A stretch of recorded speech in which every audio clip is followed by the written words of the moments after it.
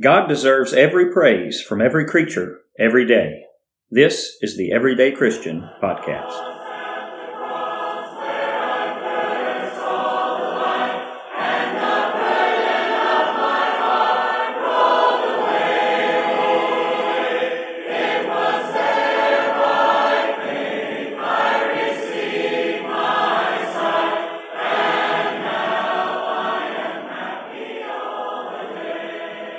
Hello and welcome to Season 2, Episode 11 of the Everyday Christian Podcast.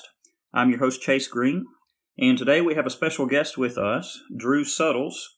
He is the host of the Weathering the Storm podcast, which is one of the podcasts that will be featured on our upcoming Scattered Abroad network. And so I'm certainly thankful that Drew has decided to accept our invite to join us on the podcast today.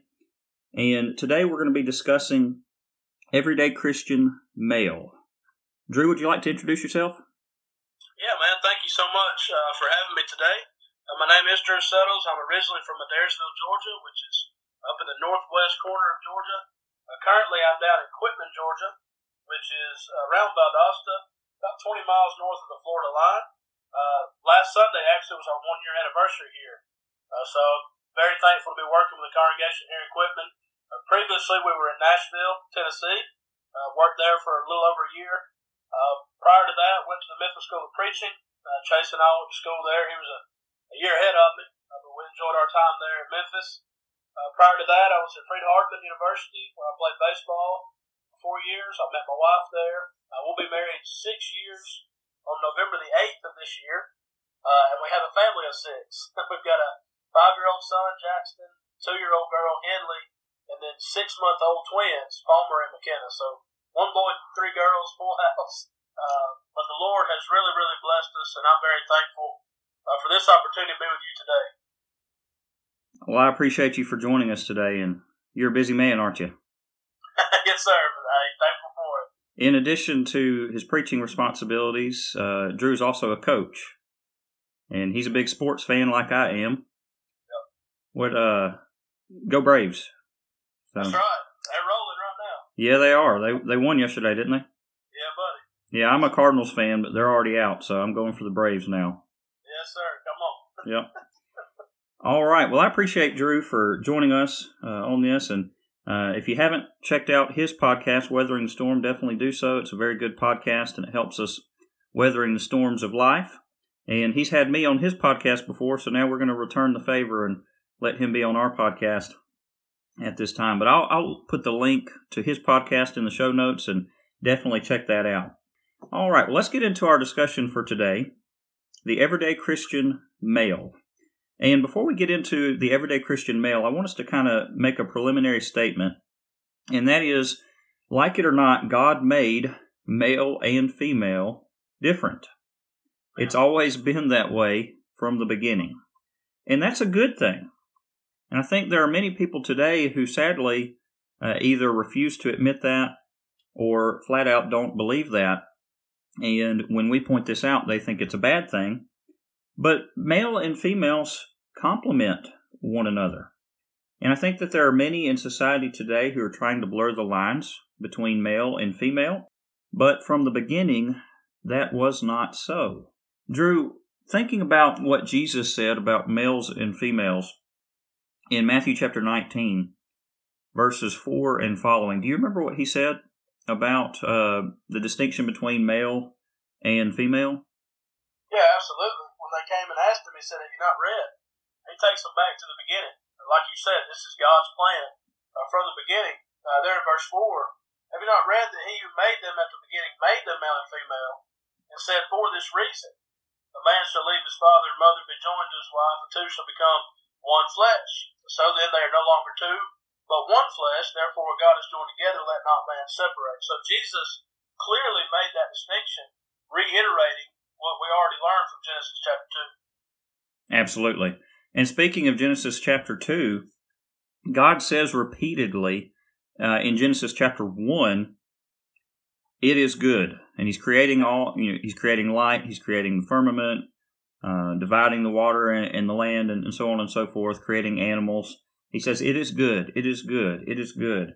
And then in the end of the chapter, verse 31, chapter 1, he says, it is very good. When did he say that? He said that after creating man in his own image. But then we find out, going into chapter 2, that something was gravely missing, and that was a helpmeet, a suitable helper for man. So what does God do? He parades all these animals by Adam, and Adam names all the animals, and there's not found amongst any of the animals a suitable helper to be the complement to man. And, we get into, well, why did God do that? Well, it's conjecture, but we think, maybe he's showing Adam, he's proving a point that as great as these animals are that have been created, they're not suitable. They're not the complement that you need. Now, I'm about to show you what I'm about to create for you, basically. And so what does he do? He causes Adam to fall into a deep sleep, and he takes a rib from Adam and he forms the woman, Eve. In Genesis 2, verse 23, Adam says, "This is now bone of my bones and flesh of my flesh. She shall be called woman, because she was taken out of man." The difference between man and woman was immediately recognizable. Yes. Adam knew that there was something different about this woman that he has been blessed to receive. And he truly appreciated this blessing from God. Yeah. Nowadays I think that many want to change this. Trying to blur the lines between men and women's hairstyles and clothing. And you see men walking around with extremely tight-fitting jeans that are obvious women's jeans, essentially. Just trying to blur the lines, and even blurring the lines with pronouns being used for people who don't want to claim to be male or female, even though they were born biologically male or female. But we see all this blurring of the lines, and God has to frown upon it. Absolutely. In the Bible, one example of sin that was taking place with regards to this blurring of the lines was effeminacy. Yeah. What exactly is effeminacy? I would say that's just acting in a way that you were not created to act. Right. You're taking on the form as a man. We're talking about a Christian man here. As a male, as the way that God made us. Trying to go over to the other side, and like you said earlier, I'm thankful that we're different. Yeah. I'm thankful to be a man, and I'm thankful that women are women. Thankful that my wife is the way she is. And I've got a son, I've got 3 girls, and I'm certainly going to make that distinction for them and show the importance. But tell us while we're on this, if you don't mind, I think about Romans chapter 1. Yep. I think it speaks to it. It talks about God's wrath on unrighteousness. Beginning in verse 18, really going to the end of the chapter. But beginning in verse 24, it says that God gave them up to uncleanliness in the lust of their hearts to dishonor their bodies among themselves. They exchanged the truth of God for the lie. It says they worshipped and served the creature rather than the Creator. Verse 26, for this reason God gave them up to vile passions. And then he's going to explain, Paul is, what that means. For even their women exchanged the natural use for what is against nature. We talk about, effeminates and things like that. Well, there's the description. They exchange the natural use for what is against nature. Likewise, the men, leaving the natural use of the woman, burned in their lust for one another, men with men, and then it says committing what is shameful, and receiving in themselves the penalty of their error which was due. And so right here in Romans 1, we find that's against the natural use. If you're a man, be a man. Don't try to go over to the woman. And likewise for the woman. Right. Why? Because that's the way God made us. Absolutely. There are obvious physical differences between a male and a female. And some of that is, appearance related even. And it has been that way from the beginning of time. And there are times in history where those lines are trying to be blurred by the public, and it's not right. But there's also emotional differences between a male and a female. There's differences in roles that we see in the Bible. There's differences in abilities. For instance, you will not have a biological male who will ever be able to bear a child. It's physically impossible. And so there's different roles that male and female play, and the Bible speaks of this. And if we're going to speak the whole truth, the whole counsel of God, we certainly have to speak on these subjects, even though that they are very much frowned upon in much of society today. So on the podcast today, we are definitely going to affirm the traditional roles of manhood, and next week, Lord willing, the traditional roles of womanhood. We have to do that because these new ideas regarding male and female, or trying to bring about kind of a mix of the two, if you will, are foreign to what the Bible teaches, and we certainly cannot endorse anything that's foreign to what the Bible teaches. So we're going to get into the everyday Christian male at this time. And number one, we want to talk about the characteristics of a godly man in general. Drew, what are some general characteristics of a godly man as found in Scripture? And then by extension, we'll go into more specific, a godly husband and then a godly father. Okay. The first passage that comes to mind is 1 Timothy 6:11. This is when Paul is writing to Timothy, his own son in the faith, and he refers to him as a man of God. So we're talking about a godly man in Timothy. He says, "But you, O man of God, flee these things." He talked about the love of money. He talked about loving these worldly things. He says, you flee these things and pursue, and then he's going to give a list of 6 things: righteousness, godliness, faith, love, patience, and gentleness. You're looking for a godly man, that's the characteristics that you're going to find. Those 6 things: righteousness, godliness, faith, love, patience, and gentleness. Now, as you search through the Scriptures, there are some godly men that we think about, and I have 3 that I want to share with our listeners, and maybe some characteristics they have. Number 1 is Joseph. Joseph was a man of integrity.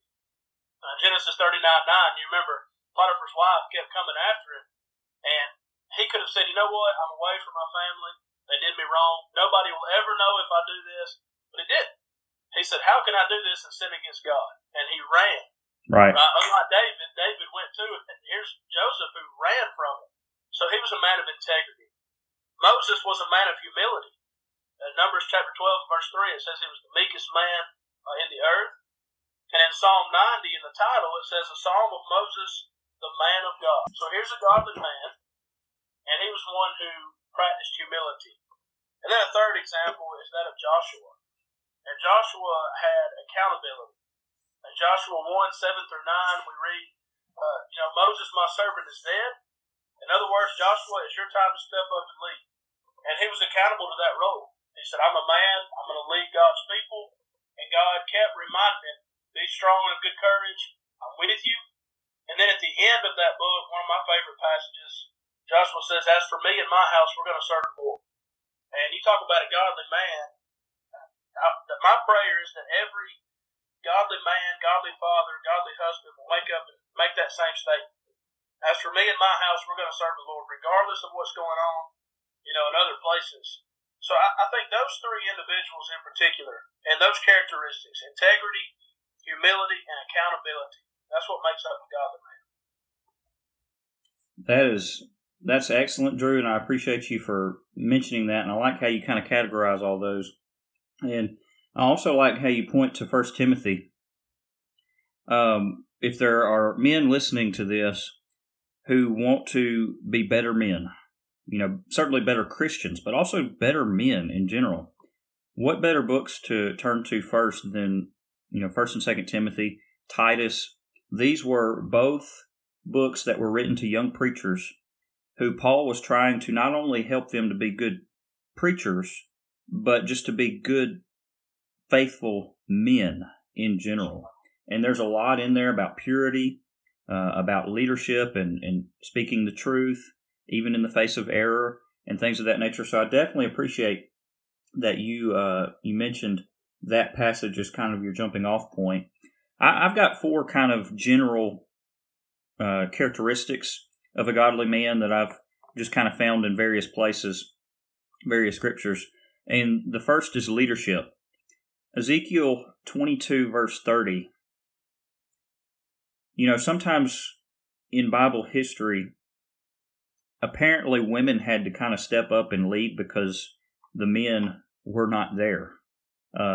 Whether there were just no faithful men in any sense of the word, or the men were too scared to step up and lead, I don't know. But I think of women like Deborah in the book of Judges that had to step up and lead.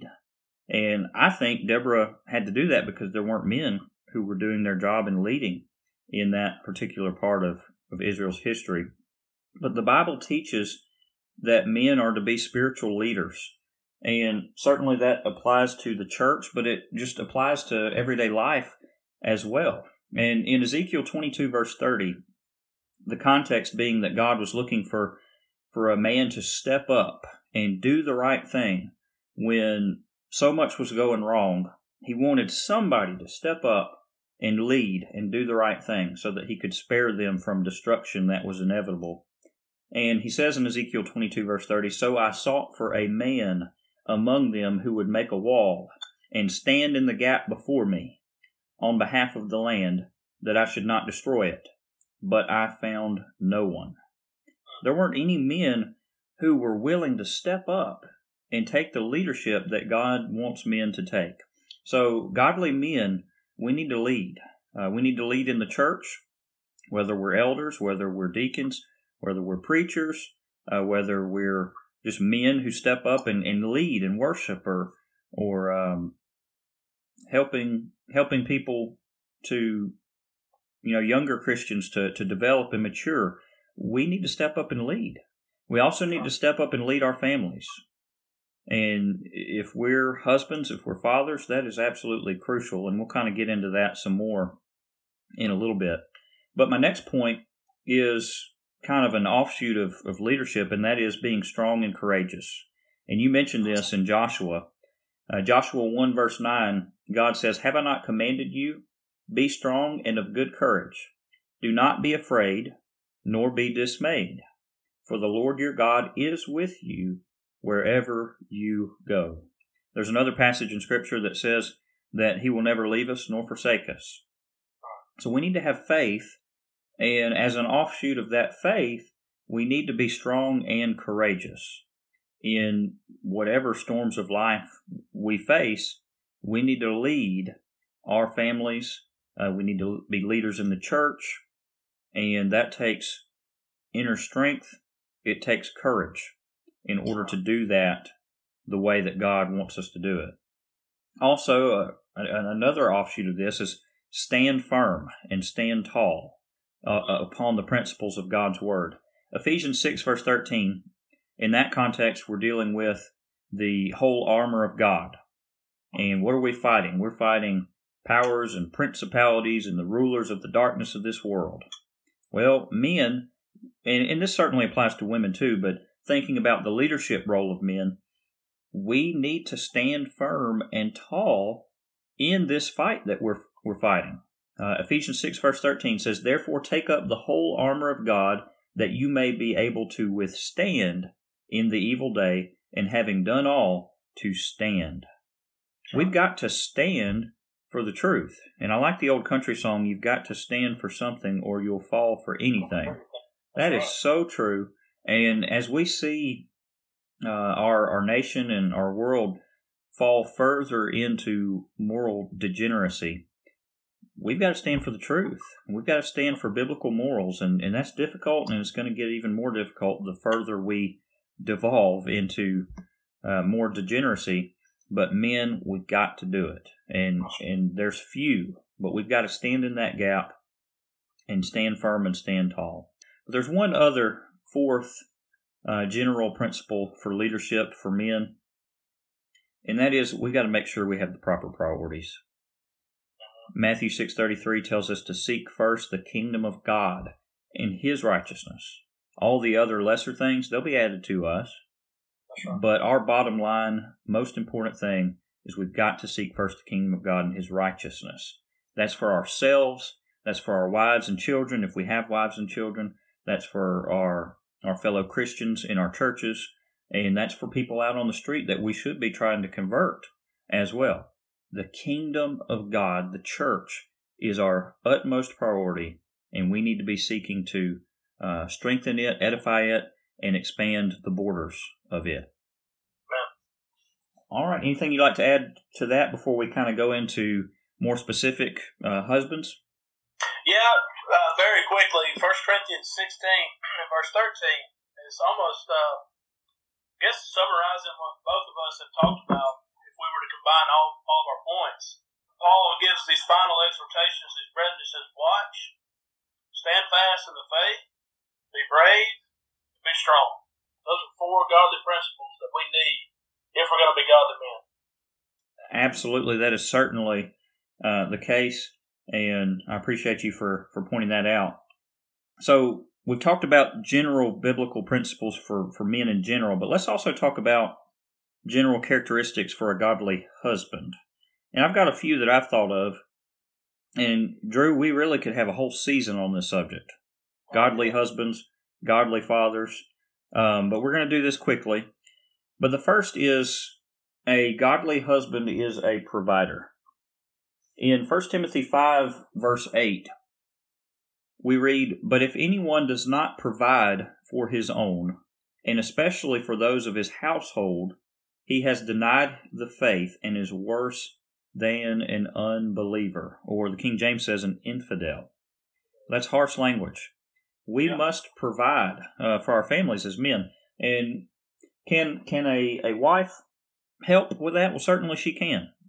You look at Proverbs 31, you look at some other passages, we see ladies that are helping support their families as well, financially. But certainly a man has, as one of his utmost responsibilities, provision for his family. And sadly, I think there are many men who do not step up and fulfill this role as they should today.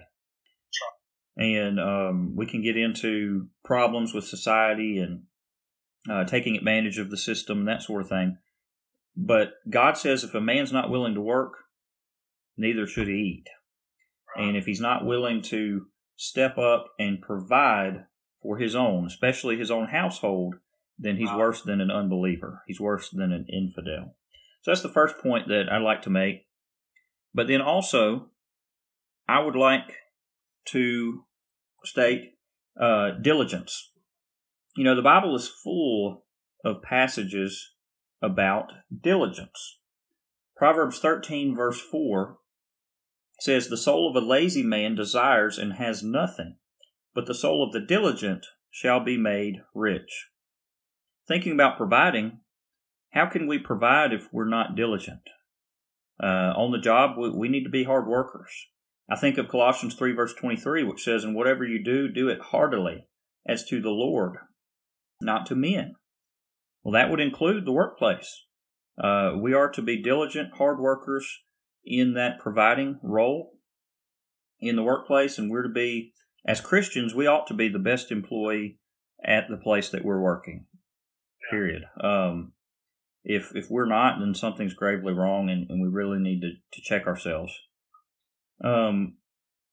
Again, leadership as it pertains to being a husband. Ephesians 5:22 and 23, "Wives, submit to your own husbands as to the Lord. For the husband is the head of the wife, also as Christ is the head of the church, and he is the Savior of the body."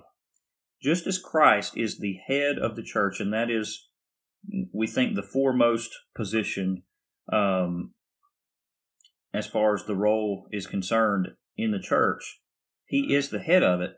Well, the foremost leadership position in the family is the father and the husband. And wives are to be in submission to husbands, just as they submit to the Lord, because of that important leadership position. Also, a couple more I've got. Independence, Genesis 2:24. "Therefore a man shall leave his father and mother and be joined," King James says cleave, "to his wife, and they shall become one flesh." when I think about premarital counseling, one of the things that I mentioned is if a young man is not willing and ready and able to leave his father and mother, he's not ready to be a husband. He's not ready to provide for a family. So he doesn't need to get married. And I think we need to make sure our young men and young ladies understand that there's a leaving of father and mother that takes place when you get married. And can you get advice from them? Sure. Can you get help from them from time to time when it's needed? Sure. But at the same time, you've got to be your own self-sufficient family unit, independent of interference that might not be the best thing that's going on, interference from in-laws and so on and so forth. So a godly husband understands his role, that he is independent of his mom and dad, of her mom and dad, and I am going to lead this family ultimately to heaven. And then one more point for a godly husband that I have, and that is affection. 1 Corinthians 7, verse 3 says, "Let the husband render to his wife the affection due her, and likewise also the wife to her husband." Now, in context, that's talking about the sexual affection that is due in a marriage relationship. But certainly, other types of affection are just as important. Playfulness and flirting, hand-holding, hugging, all those sorts of things. A godly husband is going to kind of pay attention to those needs of his wife, and there's a lot, uncomfortable topics, but still talking about that passage in 1 Corinthians chapter 7. If a couple is dealing with issues in that realm, really one of the first places they need to look is 1 Corinthians chapter 7. Yeah. Because Paul very adequately, and maybe even a little bit bluntly, but it's needed, he states, look, the husband is to take care of the wife's needs, and the wife is to take care of the husband's needs. And so that's a biblical role of a godly husband as well. And we'll kind of leave it at that for now. Drew, do you have any comment on those 5 that I've mentioned, or any that you'd like to add to that? Yeah, in fact, we had several of the same ones. This is fresh on my mind because I've been doing premarital counseling the past 3 weeks. I'm actually officiating a wedding this Saturday, Lord willing. So we just finished our final session, and our final session was looking at the distinctive roles of a husband and a wife. And so I just kind of carried it over from what I studied with them, and I had 4 of them, and very similar to what you had. The husband is to love his wife, honor his wife, lead his wife, and provide for his wife. So again, we were on the same page with that. I know one that you brought out that I appreciated was the independence, leaving father and mother, and that is a big issue. And I heard an illustration I thought was pretty good. This young girl, she was just married, and her husband were having some problems, and so she called her dad and said, "Daddy, I need to come home." And he said, "Well, you are home." I thought that was pretty good, and that's true. When you leave father and mother and cleave into your wife, you become one flesh. Now that's the family. Yep. And so, like you said, I try to share that with individuals that I'm counseling, couples that I'm counseling, to make sure that you understand when you become unified, as a married couple, you've got to have that independence and realize now there's a new family unit being involved. But everything that you said there, I had very similar points. I think also to lead his wife, you mentioned Ephesians 5, and that's, in my estimation, is the best text to go to. Absolutely. To look at the role of the husband and the wife, and look at the parallel between Christ and the church. But one other one that I'd like to emphasize very quickly is the husband is to honor his wife, and that's 1 Peter 3:7. Yep, I was going right there. To the wife. Yeah, it's give honor to the wife as unto the weaker vessel. And of course, that's not saying that she's weaker. Women are very strong emotionally, very strong with their will, but just as a general statement, weaker physically. Right. The man is to be there, to lead her in that respect. But I would say, by extension, even going back to the point about the husband providing for his wife, that's not just physically, it's spiritually, it's emotionally. It's taking the time to listen to them. It's taking the time to be sacrificial and do things for them. And that's the last thing I want to mention when it comes to loving your wife. I think 1 John 3:18 fits. But it's not love in word or in tongue, but in deed and in truth. Yes, we need to tell our wives that we love them, but we need to show it also. Absolutely. You can say I love you all day long, but if you spend the whole weekend away doing something selfish, and your wife's at home with the kid, you're not being very thoughtful. Right. That's going to be taxing on a marriage. Yep. And so for husbands being the leader, be aware of that and truly love your wife by being sacrificial. Yeah, that's a tough one. If we've got any hunters or fishers listening in the audience, Softball players. Yeah, you want to get away on that weekend trip, right? And if a husband does that once in a blue moon, that's one thing. But if he's gone every weekend and he's neglecting his wife and children, that's a problem. Yes, it is. Right. So, I definitely agree with that, and I appreciate that you mentioned 1 Peter 3, verse 7. That's one that I had written down here I was hoping you might cover. Yeah. But yeah, you give honor to your wife. There's a position of honor. Even in being that weaker vessel, there's a sense of honor and protection that we as godly men ought to be seeking to provide for them. And you think of the Southern gentleman. He holds the door open for the lady that walks through. He opens the car door. He says, "Ma'am." Sadly, that's kind of being lost in society, and that's not a good thing. There needs to be that deep respect for a woman. That's right. Yeah. Well, I appreciate the comments that you had there. And next, we're going to go into the characteristics of a godly father. And Drew, I'll let you go first this time. What are some characteristics of a godly father?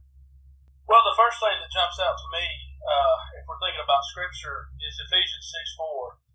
And it always stands out to me because the charge is given to fathers. And that's not to say that mothers do not play a significant role in bringing up children. They certainly do, especially from a spiritual aspect. We talked about that earlier. If the man's not where he needs to be, the wife, the mother steps up and leads her children. But Ephesians 6:4 says, "And you, fathers, do not provoke your children to wrath, but bring them up in the training and admonition of the Lord." That is a statement to fathers. And that's a huge responsibility that we need to take up as fathers if we're going to be godly. But if you think about characteristics of a godly father, someone once said that the first picture children have of God the Father is their earthly father. And if you take time to kind of meditate on that, it'll really wake you up.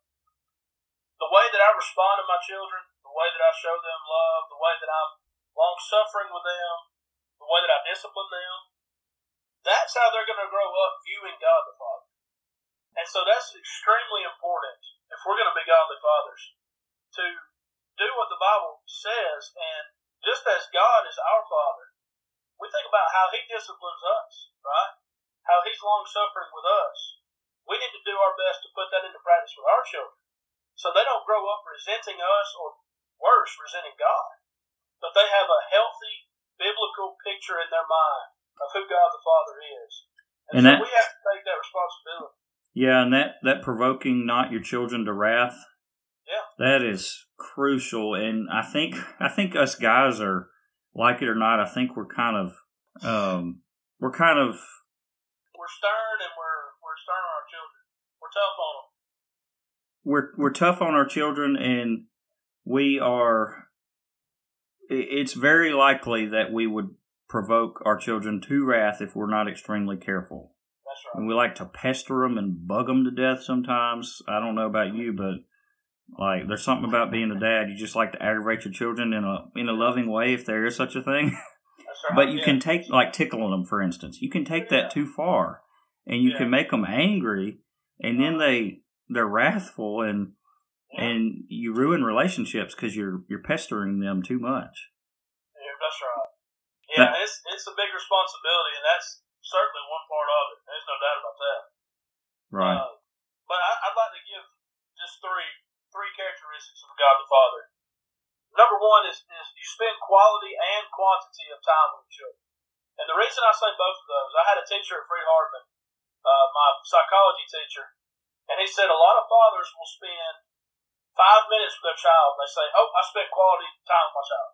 But you know what? That little child is not going to think about 5 minutes. You know what that child thinks? My daddy was with me. He spent time with me all day today. He spent time painting this picture with me or putting this puzzle together. And so we can't say, "Oh, I watched them jump on the trampoline for 5 minutes. I spent quality time with them." That's what they need. They need quality and quantity time. We need to spend time with them and be involved in their lives. And Drew, before you go on to that, if you've got multiple children, each individual child needs individualized attention. Absolutely. There's no doubt about that. Go ahead. Yeah. Okay. And you're right. And it's, don't ever put one on a pedestal and leave the other ones out. Don't show favoritism. Look at Jacob and Joseph. Yep. That's how that turned out. Well, that situation. The second thing is love your children's mother. If I want my son to grow up and to find a godly woman and to treat her the right way, it starts with how I treat his mother. And he needs to see that in the home, that I love his mother and that I respect her. Things we just talked about. That's something a godly father will do. He'll love children's mother. The last thing is pass on a legacy. Pass on a legacy. I'm going to read 1 Kings chapter 2, verses 1 through 4. This is David's instructions to Solomon. And this is so powerful because if you knew you had one final moment with your son, what would you give him? What would you leave him with? And this is what David did for Solomon. It says, "Now the days of David drew near that he should die, and he charged Solomon his son, saying, I go the way of all the earth. Be strong, therefore, and prove yourself a man, and keep the charge of the Lord your God, to walk in his ways, keep his statutes, his commandments, his judgments, and his testimonies, as it is written in the law of Moses, that you may prosper in all that you do and wherever you turn, that the Lord may fulfill his word which he spoke concerning me, saying, If your sons take heed to their way to walk before me in truth, with all their heart, with all their soul, he said, you shall not lack a man on the throne of Israel." So David's final instructions, his final charge to Solomon, was very reminiscent of what we find in Ecclesiastes 12:13. Yep. Solomon reiterates what his father told him. Let's hear the conclusion of the whole matter. Fear God, keep his commandments. This is the whole duty of man. He heard that from his father. And his father was the man after God's own heart. David emphasized what was most important, and that was fearing God and keeping his commandments. And so if we're going to be godly fathers, we may not be able to leave our children a lot of money. We may not be able to leave them a big business or whatever. But what we must leave them with is a legacy that they'll remember that what's most important is to fear God and keep his commandments. I really appreciate what you're saying there. And, Drew, I think sometimes us dads, with our insecurities, we think, my kids got to see that I'm perfect. No, they don't. No one's perfect. Both of those men that you just mentioned, David and Solomon, their lives were riddled with mistakes. Yeah. But we know that David was a man after God's own heart. And based off those contextual clues, at the end of his life, what he was emphasizing, I'm confident that David died right. And you look at Solomon and horrible mistakes with all these wives and concubines and idolatry and materialism and drunkenness and you name it. Solomon did it. But I look at Ecclesiastes as basically his repentance letter. That's right. Hey, I tried all this and I did not find any fulfillment in it. So let's hear the conclusion of the whole matter. Fear God and keep his commandments. And so at the end of Solomon's life, I believe he died right too. So what's the point? The point is we as men, and specifically as husbands and fathers, are we perfect? Absolutely not. We'll never be perfect. Our lives are riddled with mistakes, just like David's, just like Solomon's, just like all these other men that you read about in the Bible that were faithful. But we've got to do our best, and we've got to lead. And like you said, we've got to leave that legacy of godliness to our children and emphasize that throughout our lives as their fathers. Absolutely. All right. Well, I appreciate that. Just kind of the 5 that I had, and again, these are the exact same that I had for a husband, a provider. Again, 1 Timothy 5, verse 8. If a man does not provide for his own, especially his own household, he's worse than an infidel. That includes our wives. That also includes our children. How many times do parents say, I want my children to have better than what I had growing up? And that's certainly the case. But for the last 2 or 3 generations in this country, we've been so richly blessed. We want to provide for our children, but one thing I would caution us on is let's not spoil them by providing things in excess that really they don't need.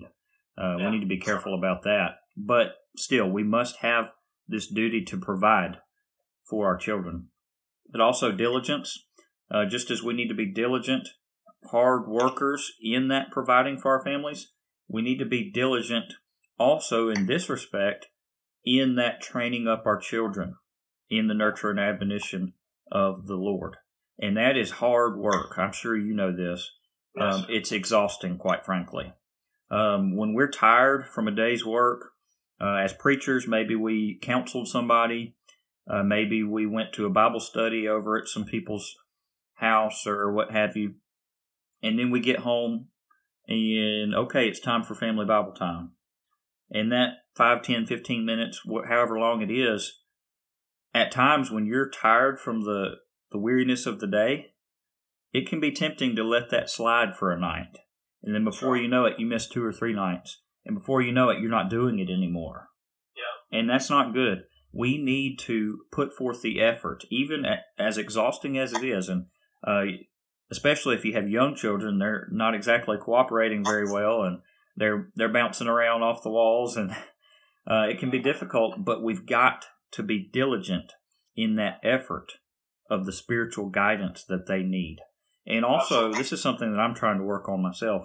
Not just our children, but also back to being husbands. We need to provide that guidance for our wives too. And sometimes that can be more difficult because with kids, it's one thing, but with a full-fledged adult right by your side, it takes true intimacy, spiritually speaking, to have those kind of conversations with your wife. So provider, diligence, leadership, again, Ephesians 6:4, you already mentioned that. Fathers, do not provoke your children to wrath, but bring them up in the training and admonition, or the nurture and admonition of the Lord. Do wives aid in that? Absolutely. Do they have a crucial role to play in that? Sure. But the onus, if you will, is on the husbands and the fathers to really nail that down as leaders of our children. And then independence, again, Genesis 2:24.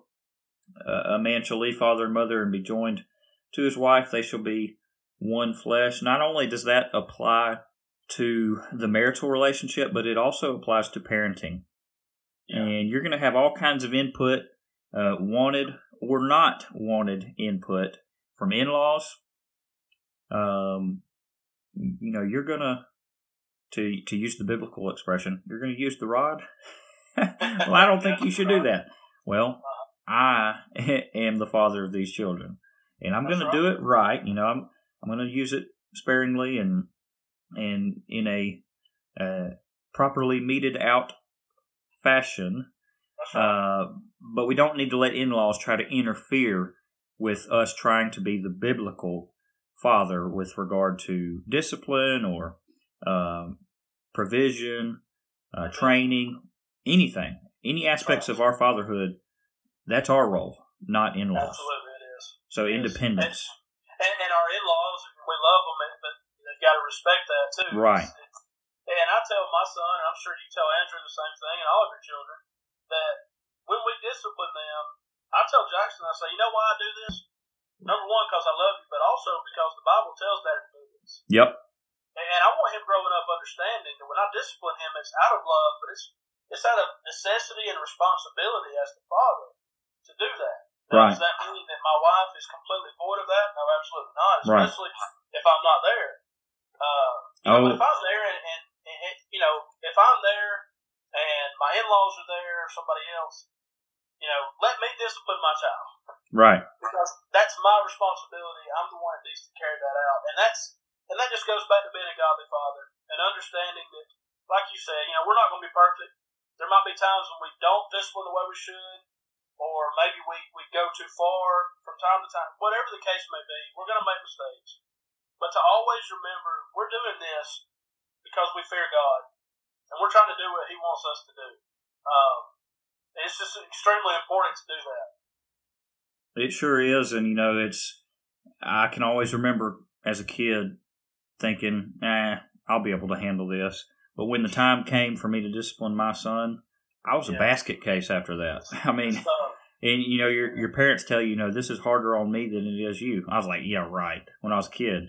But it really is. I mean, first time I had to discipline my son, and those pitiful eyes looked up at me, and I had to explain to him, okay, this is the reason for that. I explained that, and I held it together long enough to do that. But then afterwards, I had to excuse myself from the room because I was upset. I was like, man, this is hard. But if you love them, you'll discipline them. And I always explain this to my kids.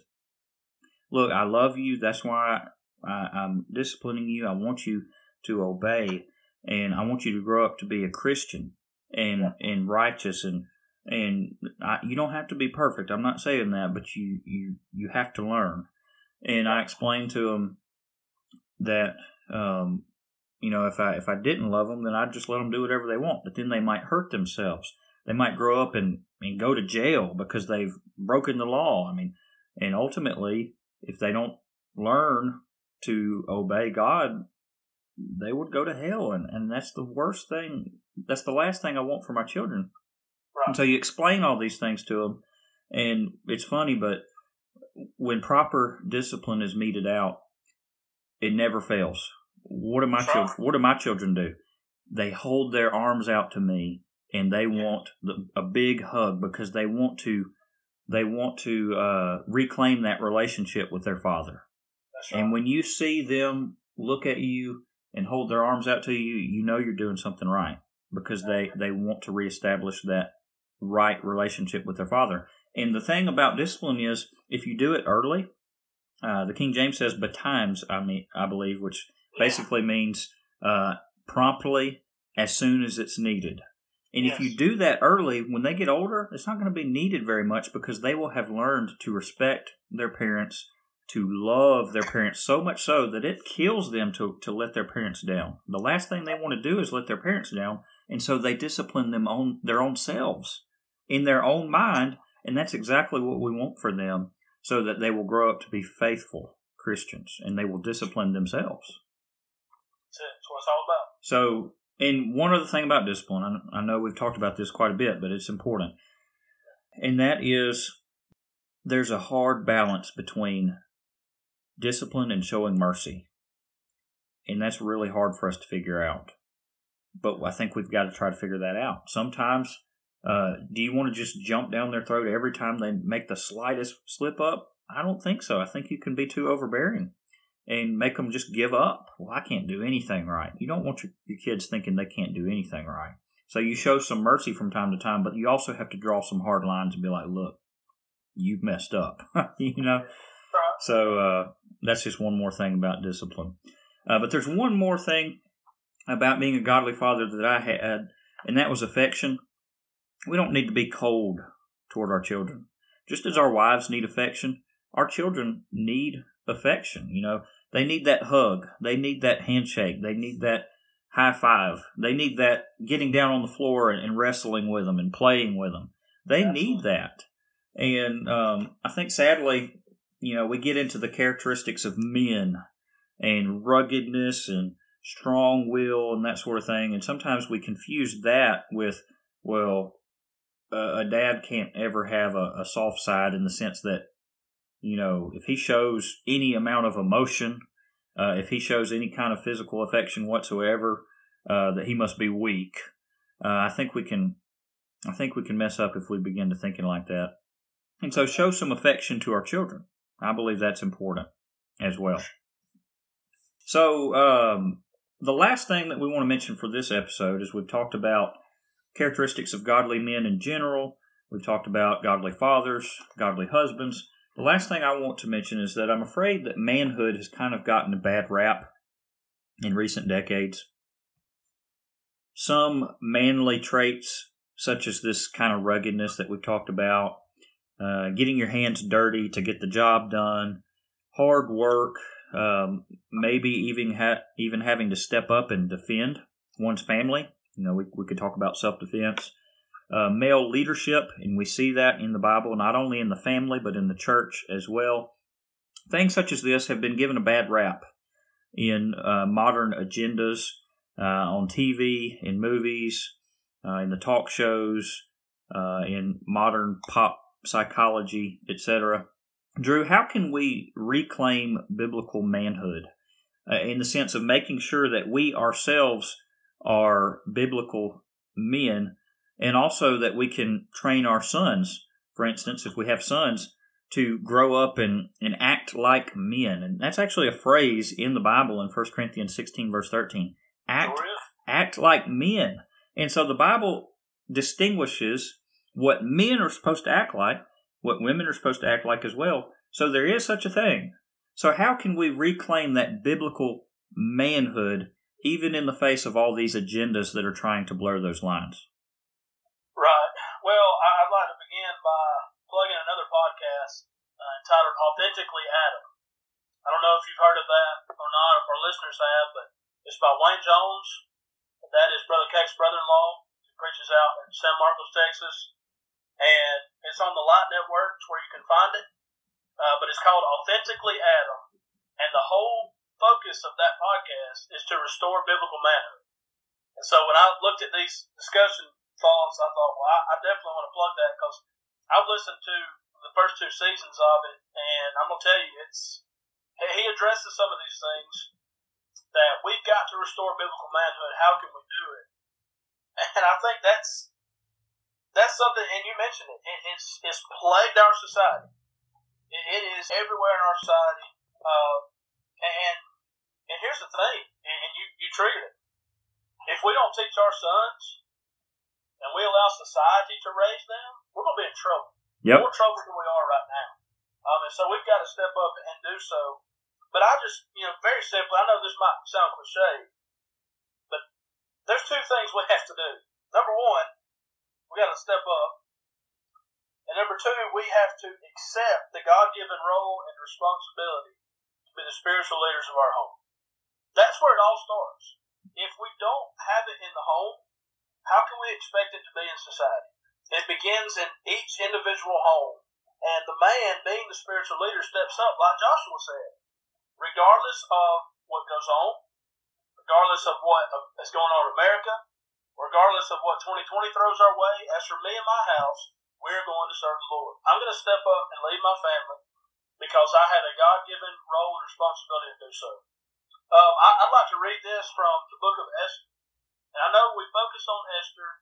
We think about her. We think about Ahasuerus. We think about Haman. And we can go through so many great things. But I wonder if we focus on Mordecai enough. Mordecai the Jew, that was a biblical man right there. Absolutely. This is something that Wayne Jones mentioned on his podcast, but it's in Esther chapter 10. And, it's only 3 verses. But the final statement made about Mordecai, I think, might be helpful in restoring or reclaiming biblical manhood. It said, "For Mordecai the Jew was second to King Ahasuerus, and was great among the Jews, and well received by the multitude of his brethren, seeking the good of his people, and speaking peace to all his countrymen." I think those final 2 phrases, he was received by the multitude, he was well known, he was out in the community, people knew who he was, they had respect for him, but he was seeking the good of his people. That's the first one. And the second one, he was speaking peace to all his countrymen. Are we seeking the good of our people? Are we doing what's best to elevate others around us? If we get caught up in society, we're going to, we see men, like we talked about, trying to act like a woman. Let's just be frank and blunt about it. That's not what God had in mind. We need to accept the responsibility. Say, you know what? I'm a man. That's how God made me. Here's my responsibility. I'm going to do everything in my power to live up to that. And like this example from Mordecai, seeking the well-being of others around us and our sphere of influence, stepping up and being the man and leading in whatever capacity that is, but also speaking peace. It's not that we're trying to create more problems and more confusion, but if we want to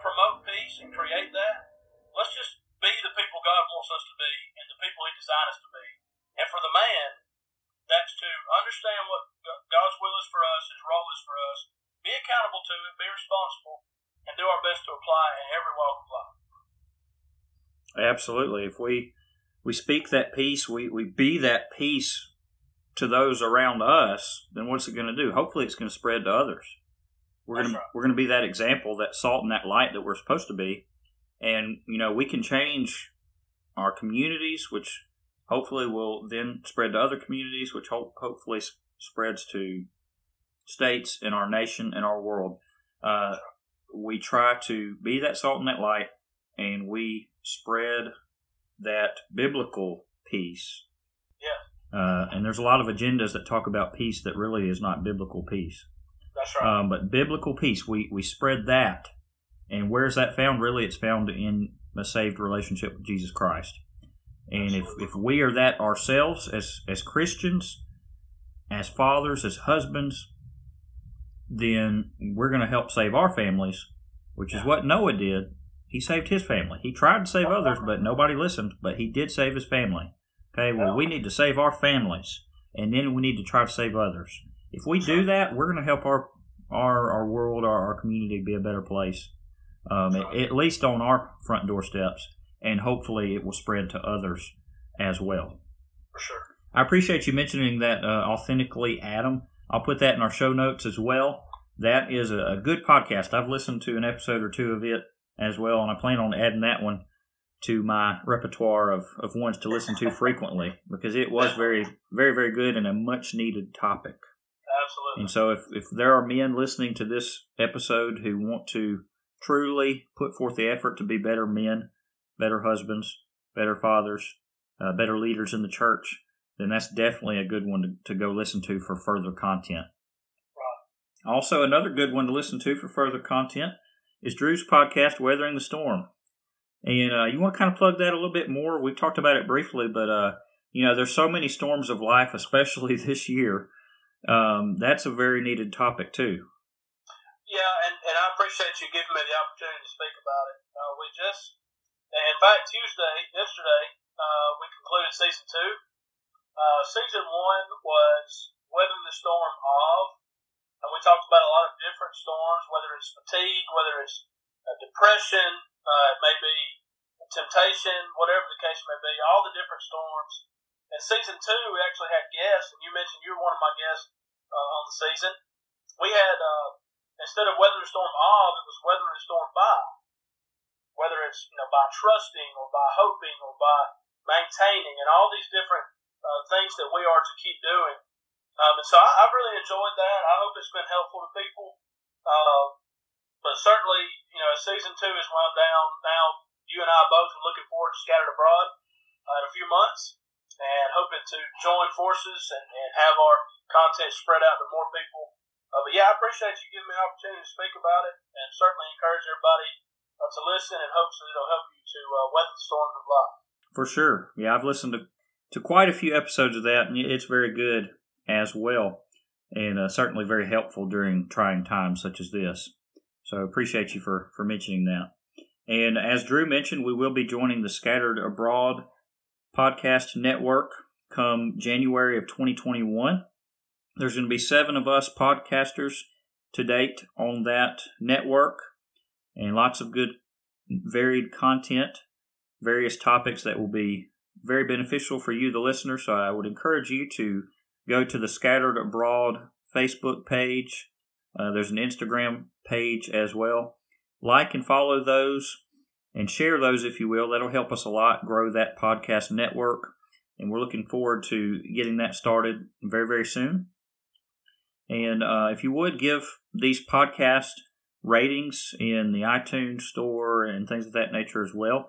That helps bump these up in the search terms so that more people can find it. And the more the better, as we're trying to get God's Word out there in these biblical topics that are much needed. So, Drew, I thank you for joining me for the podcast today. Lord willing, Drew will be back with us next week as we have discussed the Everyday Christian male this week. Well, next week we're going to discuss the Everyday Christian female. So I hope that you'll join us next week for that very important topic.